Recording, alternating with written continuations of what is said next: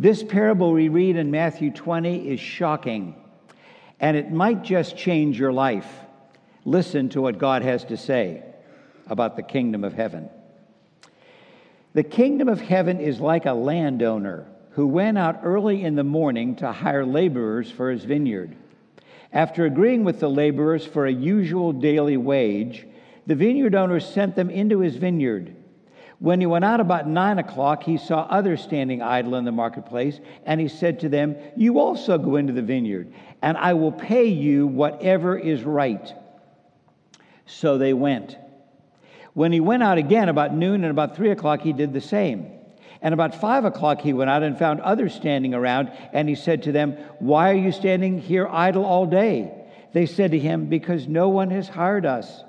He said to them, "You also go into the vineyard." When evening came, the owner of the vineyard said to his manager, "Call the laborers and give them their pay, beginning with the last and then going to the first." When those heard about 5 o'clock came, each of them received the usual daily wage. But when the first came, they thought they would receive more, but each of them also received the usual daily wage. And when they received it, they grumbled against the landowner, saying, "These last worked only 1 hour, and you have made them equal to us, who have borne the burden of the day and the scorching heat." But the landowner replied to one of them, "Friend, I am doing you no wrong. Did you not agree with me for the usual daily wage? Take what belongs to you and go. I choose to give to this last the same as I give to you. Am I not allowed to do what I choose with what belongs to me? Or are you envious because I am generous?" So the last will be first, and the first will be last. This is the word of the Lord. Will you pray with me? Gracious God, we didn't come to hear a human voice, a human word, or a human opinion. We came to hear your voice and your word alone. To that end, O God, pour through me today the gift of preaching, please, that these words might literally become your living word to us. And we know they will, O God, for we pray with confidence, boldness, and assurance in the strong name of Jesus, the risen and the reigning Christ. And may all God's people say, amen. The former Archbishop of Canterbury, William Temple, tells a delightful story of two vandals who broke into a shop in the middle of the night. They didn't steal anything and they didn't break anything, but what they did wreaked havoc in the store the next morning. Do you know what they did? They rearranged all the price tags. Next to the $20,000 mink coat, they put a $200 price tag. And next to the $200 sweater, they put a $20,000 price tag. And then they hid in the back of the store, and with kind of a diabolical glee, they wanted to see the faces on the unsuspecting shoppers as they came in the next day and found all of the price tags rearranged in the store.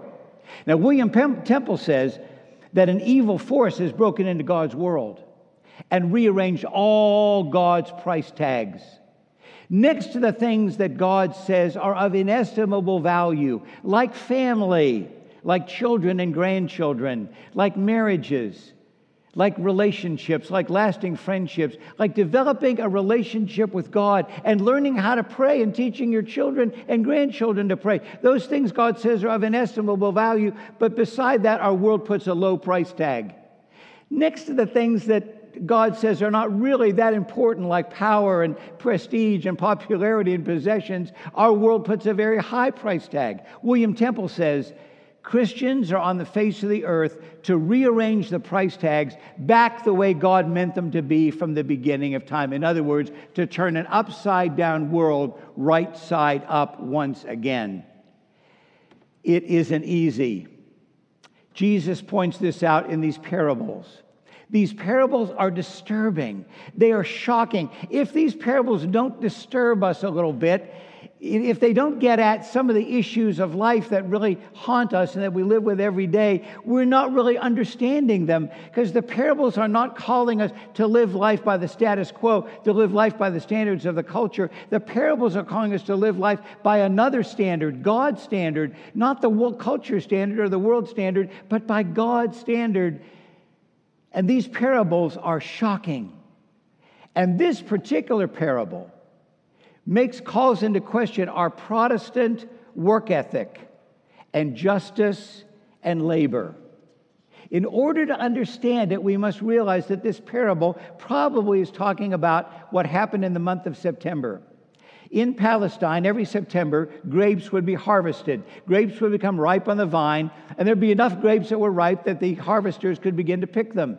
But you had to pick them by the 1st of October, so you had about a 2-week period from the middle of September to the 1st of October, because October was rainy season. And when that rainy season started, if the monsoons came, that whole crop of grapes could be absolutely ruined.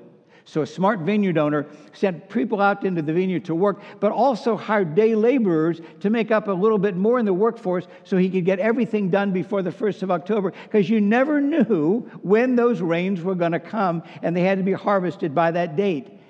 When Suzanne and I lived in Atlanta, we often lived 3 or 4 miles away from some places where day laborers would congregate near a shopping center.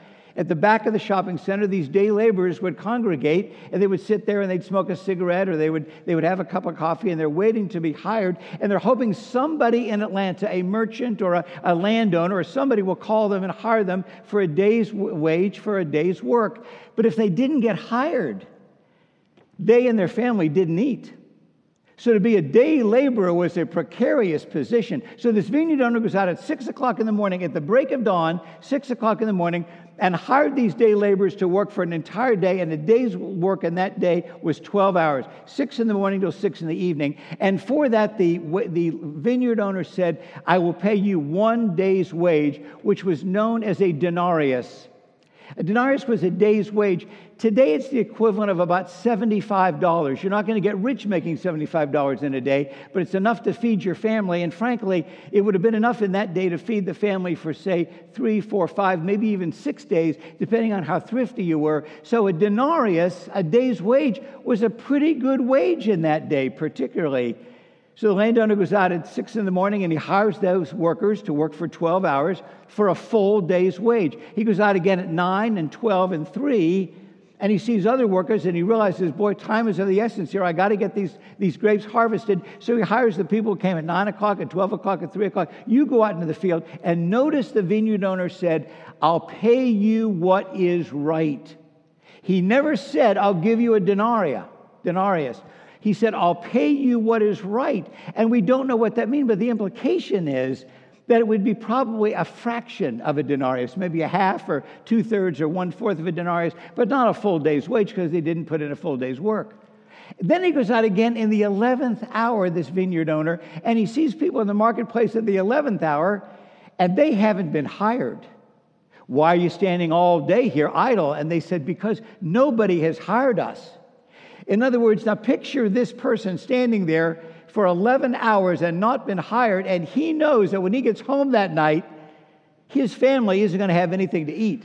They took the money that they got. The book of Leviticus and Deuteronomy says a wage owner cannot keep wages for day laborers overnight. They have to pay the wage at the end of the day. This guy knows that the 11th hour, if he's not hired at 5 o'clock, he's not going to be able to take that money and buy food at the market on the way home. So his family isn't going to have anything to eat that night. So this 11th hour person is desperate. And the vineyard owner goes out again. And you might even say in compassion, he says to this 11th hour worker, go into the fields also. But notice he never says what he'll pay him. He never even says if he pays him. He just said, go into the field also. And this person is so delighted to go into the field. Well, evening comes, 6 o'clock comes. It's the end of the workday. And all the laborers line up.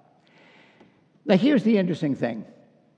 The laborers who went to work first were usually paid first. But this landowner turns the tables on them. He rearranges the price tags. He says the people who came to work last are going to be paid first. So that's a shocking thing. Then the manager for the vineyard owner hands this person who only worked 1 hour, he hands him a full day's wage. This was shocking. It was unheard of. You didn't get a full day's wage for 1/12 of a day of work. You just didn't do that. Who is this vineyard owner anyway? But you can imagine the people who are working 3 hours or 6 hours or 9 hours, and especially the ones who work 12 hours, are giving each other high fives, and they're giving each other fist bumps and blowing it up, and they're thinking, man, we're going to get a lot of money here. But the ones who work 3 hours, 6 hours, 9 hours, they also get a full day's wage, which actually was more than they thought, because they thought they'd only get a fraction of a day's wage. But the 12-hour workers, I mean, they're licking their chops. They know they're going to get something great, and they get a day's wage. And instead of saying, well, the vineyard owner did give me what the vineyard owner said he would, they are mad. And their focus is on comparing themselves to the guy who worked 1/12 of what they worked and got the same wage, and they're mad, and they said to the vineyard owner, look, we went out into the scorching heat of the day at noon and 1 and 2 and 3. We were out there in the scorching heat, and we worked all day, and we got the same. And this person who came and worked at the end of the day for 1 hour, they got the same as us, and they're mad about it, and their focus is on comparing themselves with someone else. Former President Theodore Roosevelt said, comparison is the thief of joy. When you compare yourself to somebody else, it robs you of your joy. Harvard Business School and the Cal Berkeley School recently spent a lot of money on studies about human flourishing. What makes human beings flourish? What makes human beings happy? And both Cal Berkeley and Harvard concluded that the two attributes of life, the key to happiness, the key to human flourishing, are gratitude and contentment.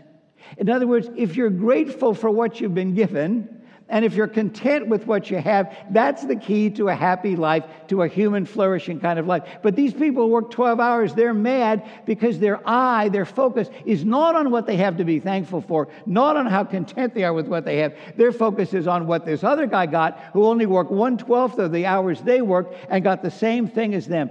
You know, it occurs to me, if only this landowner had used envelopes,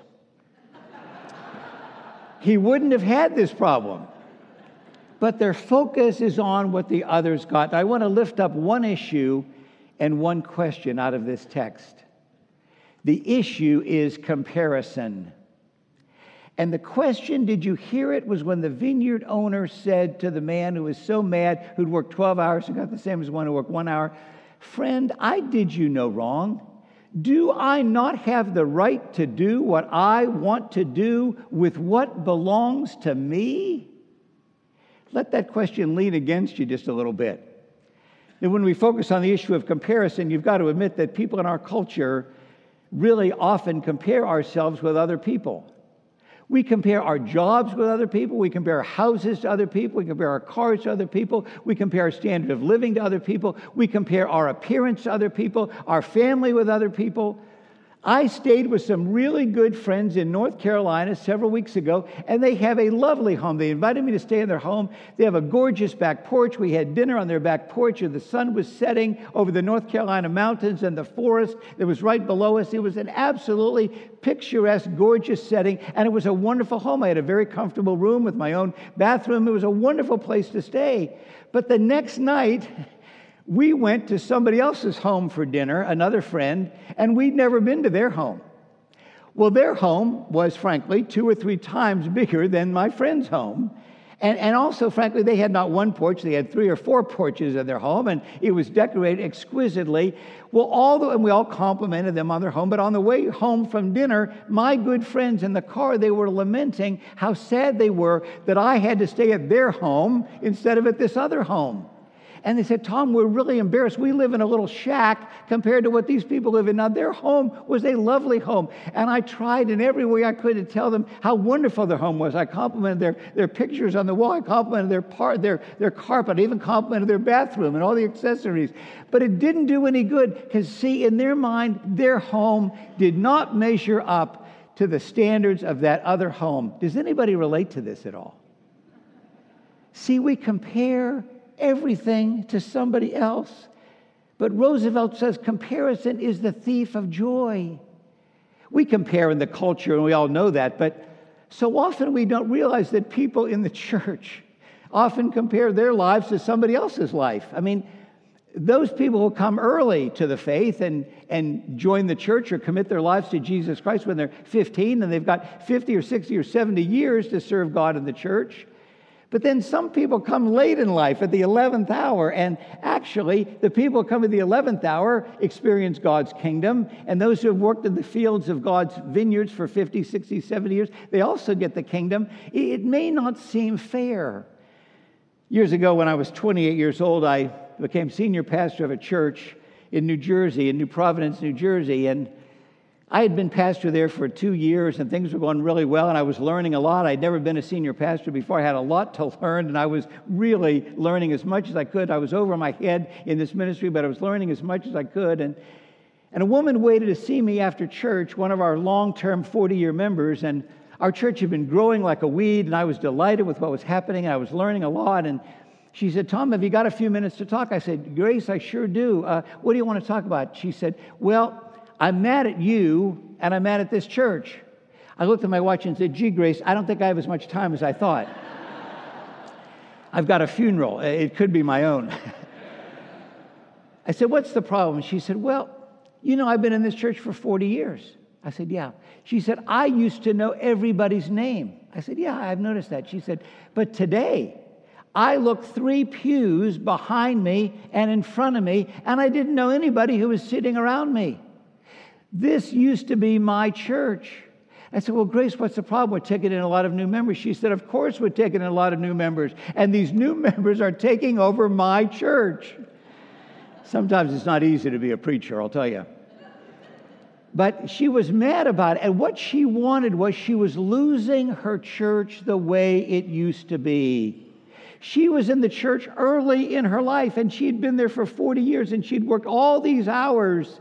And then these newcomers came. She'd worked through the scorching heat of the day, and these newcomers came when things were going a little better. She had been there in the tough years when this church had some tough times, and now things were a little better, and they were getting the benefit of all of her hard work. And then she said to me, "But I was in this church for 15 years before I was elected an elder, and my husband was in the church 20 years before he was elected an elder. Some of these new people come in, and in 1 or 2 or 3 years, they become an elder or a deacon, they become a leader in the church."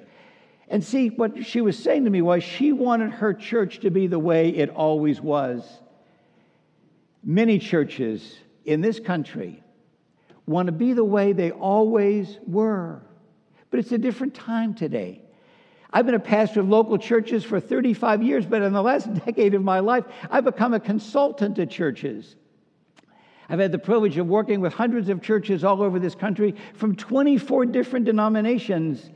And every church really wants to be the way it used to be. They want to be the way it was. And I always say to these churches that I consult with as their motto, that their motto is, if 1956 ever comes back, we'll be ready. And that's the way it is for many people. They want to go back to the past. But I'll tell you, one of the great things I love about San Marino Community Church and Jeff O'Grady, your phenomenal pastor, I hope you know, and I know you know, I hear it from you, but how blessed you are to have Jeff O'Grady. He's one of the most outstanding leaders in the United States of America. But what I love about him and the session and your magnificent staff, Jan and Marilyn and all of them on the staff, is you're not just resting on your laurels. You don't just want this church to be what it's always been or go back to 1956. You want this church to go into the future. And you actually want to attract people to come to the church in the 9th, 10th, 11th hour. You actually want a church that is willing to reach out to new people. And so you dare to have a traditional service at the same time you have a contemporary service, because you know that one style of worship doesn't appeal to everybody. And you're trying to reach those SBNR people, spiritual but not religious. You're trying to reach the nuns, the people who have no religious affiliation whatsoever. You know, when I was growing up, and maybe when you were growing up, you would believe in Jesus Christ first, then you would join the church, then you would serve. Today, young people want to serve first. They want to serve first, and then they may or may not want to join the church, but their belief in Jesus Christ often grows out of their service. And by having these mission trips all over the world that Jan and others have led, and by having mission and local social activism out in the streets of Los Angeles, your church is reaching out to the world in a wondrous way to bring in millennials, to bring in young adults, and they're going to be the future of the church. But see, if you compare your church to the way it used to be, or the way it's been, or the way you want it to be, or go back to the past, that's not the point. God says, rearrange all the price tags and find fresh, new, creative ways to minister to new generations. And that's what you're doing. Because Jeff O'Grady wants everyone to experience God's grace. And grace is unmerited favor. And that leads to the question that landowner asked. I didn't cheat you, he said to that one person he gave the full denarius. I gave you exactly what I promised, but don't I have the right to do what I want to do with what belongs to me? See, it's easy in the church sometimes to think that we're the vineyard owner. It's easy sometimes to think that it's all about merit and longevity. And the point is that that's a cultural price tag. God puts the highest price tag on grace.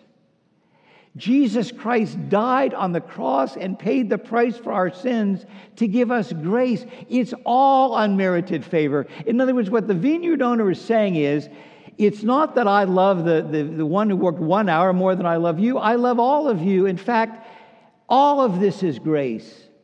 I didn't have to hire you in my vineyard. I could have gotten other people to work in the vineyard, but I chose you. Some are working 12 hours, some 9, some 6, some 3, some 1. But I love all of you, and my grace goes out to everyone. But sometimes we think we're sovereign, we're in charge, we're the vineyard owner. I love the story. It sounds like a joke, but it's a true story. I actually heard Billy Graham talk about it in his book. Years ago, George W. Bush, 43, and his mother, Barbara Bush, were in the White House, in the residence, and they were talking, ironically, about who's going to go to heaven, what you have to do to go to heaven. And George W. Bush said to his mother, Barbara, you know, Mom, I believe that it's only Christians that are going to be in heaven, that you've got to believe in Jesus Christ in order to go to heaven. Actually, the Bible says that. And Barbara said, you know, George, I think you're being too narrow here. I think God's bigger. I think there's going to be some surprises in heaven. There may be some Jews in heaven. There may be Muslims in heaven. There may be people that we were just surprised made it to heaven. And George said, no, Mom, you got to believe in Jesus Christ or you don't go to heaven. And so they're having this heated argument about it. And Barbara Bush picks up the phone. And George W. Bush says, Mom, who are you calling? She said, I'm calling Billy Graham. And she called Billy Graham. She had him on the phone, and she said, Billy, George and I are having this debate over who's going to go to heaven. And Billy said, well, actually, Barbara, you know, the Bible does mention believing in Jesus Christ to go to heaven. But here's my question for you. Who are you and George Bush to be talking about who's going to heaven anyway? That's none of your business. You know, God is sovereign, and you are not. I mean, it may come as a shock to you because you think you're two of the most important people in the world, but God loves a lot of people as much as God loves you. In other words, there's nothing special about you. You don't have the hold on heaven. Actually, heaven is all about trusting in God. And so it's not your business to figure out who's going to be in heaven. Your business is to witness to God's love every day and to radiate God's love and grace, unmerited favor, to all the people of the world. And you've got a great opportunity in your offices now to radiate God's love and grace to everybody. Don't you wish you had Billy Graham on speed dial? He could solve a lot of our issues. But see, the point is, it's all about grace.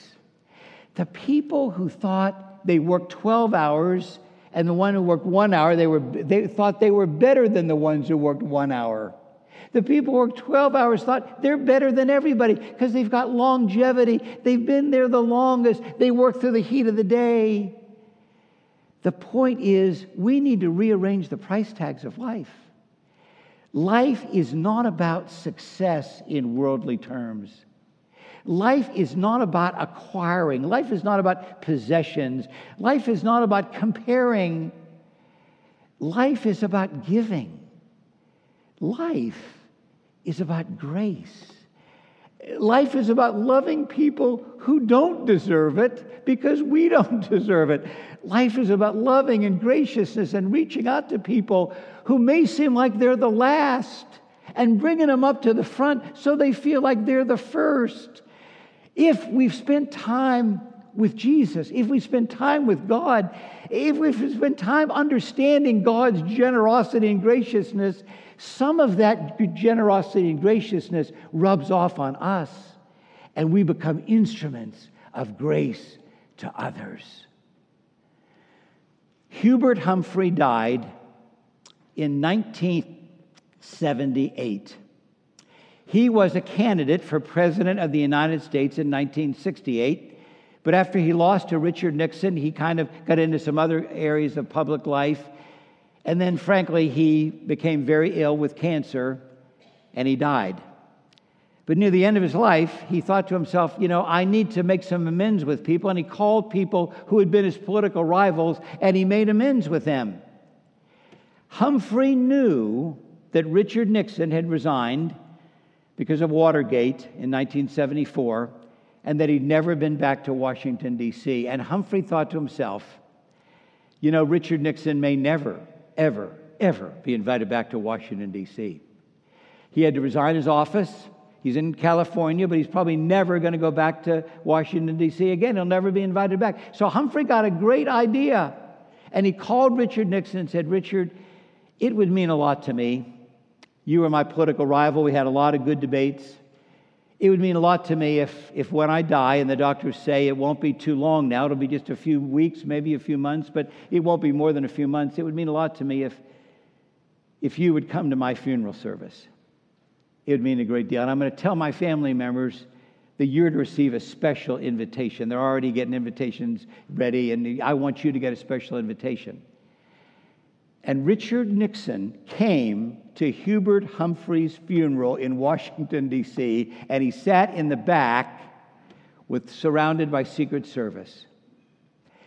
For the year, of course, is 1978, so President of the United States Jimmy Carter and Rosalynn come in. Everybody takes their seats. They come in last, and they sit in the first row.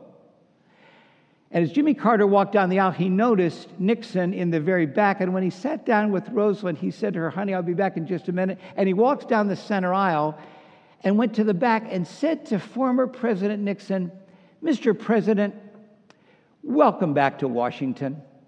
I know this is your first time back, and I just want to welcome you home. And Mr. President, it would honor Rosalynn and me if you would sit with us at this service for a man who was your rival and actually also your colleague and friend.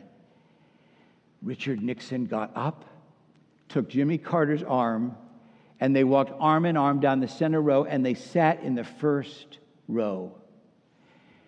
Now listen, Richard Nixon didn't deserve that. It was a pure act of grace. But Jimmy Carter didn't deserve to be in the front row either. And Nixon probably didn't deserve to even be there, but the point is, it's not about what we deserve. It's not about rewards. It's not about success as the world defines success. It's about grace. It's about the grace of a God who loves us more than we could ever imagine. And when you experience that grace, the people who sit in the back are in the front. The last will be first, and the first will be last. It rearranges all the price tags. So you all know that an evil force has broken into our world and has distorted all God's price tags. And instead of the things that are the most precious, we have elevated things that really aren't very important, and we've lowered the things that are of inestimable value. Your calling, San Marino Presbyterian Church, and mine, is to rearrange those price tags of God back the way they were meant to be from the beginning of time. In other words, our calling as Christians, followers of Jesus, is to turn an upside-down world right side up again. May it be so.